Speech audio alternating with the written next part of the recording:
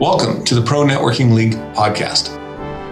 It's amazing to me how many times people seek for balance in their life. They want emotional balance. They want a work-life balance. They want a work and entertainment balance or an enjoyment and achievement balance. Let's stop making balance in our life. And when it comes to professional networking, let's understand it will never be balanced. And we should seek to keep it out of balance. You see, balance infers that everything's normal, equal, and there's no progress.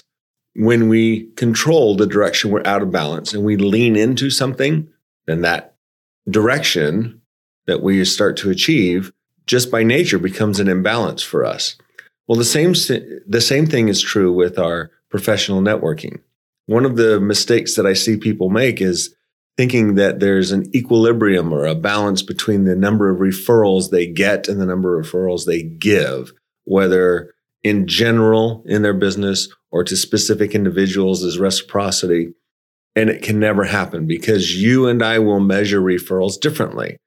One might measure it as the volume of referrals, the number of referrals you get. The other one might measure as the impact or the profits that are made from that referral. Others might recognize referrals as the opportunity to do business and broadcast what they do without any regards to profit motives. And that's okay too. So you measure referrals how you want to, but don't expect everybody else to refer and measure their referrals the same way you do. Because when we do, we're seeking for an equilibrium. We're keeping score. We're making sure that nobody's ahead of us or behind us. Instead, let's seek to get and receive relevant referrals. Referrals that are very profitable for us. So we do this by understanding those people in our professional network, the type of referrals they prefer to have. For example, a referral that you would be giving me is sharing this podcast with others, with other people in your professional network. Is there a monetary gain that you can keep score of? Am I able to create reciprocity for you? Well, if I know what your business is, I have that opportunity. But if we haven't made that connection, then we're going to be out of balance. Well, how about the third part of this, the person we're referring? Let's go with the same example. You refer somebody to this podcast. You're doing them a favor. Well, now, are they supposed to keep equilibrium with you as well as I'm supposed to keep equilibrium with you? It just becomes really catastrophic in our mindset. So instead, let's seek to do the right thing. It might even be good to seek opportunities to give relevant referrals, good referrals to other people that are in our professional network to the extent where we do feel that if we're measuring balance, we're out of balance. We're attempting to do more for them. I'm a firm believer in what Zig Ziglar said, that you can have anything you want so long as you help enough other people achieve what they want. And that's what networking is about. Build those relationships with people around you. You and I are not going to be equal. Your network may be far stronger than mine. And if we're constantly looking for everything to be even and equal, then two people in your network that are good friends with you and you know on a professional and a personal level, should one feel slighted because you have a better relationship with the other person? So let's get away from the balance that everybody seems to be seeking. It's a myth. You can't have balance. When somebody tells you that their life's in balance or your life should be in balance, they're lying to you. It can't be. And neither can your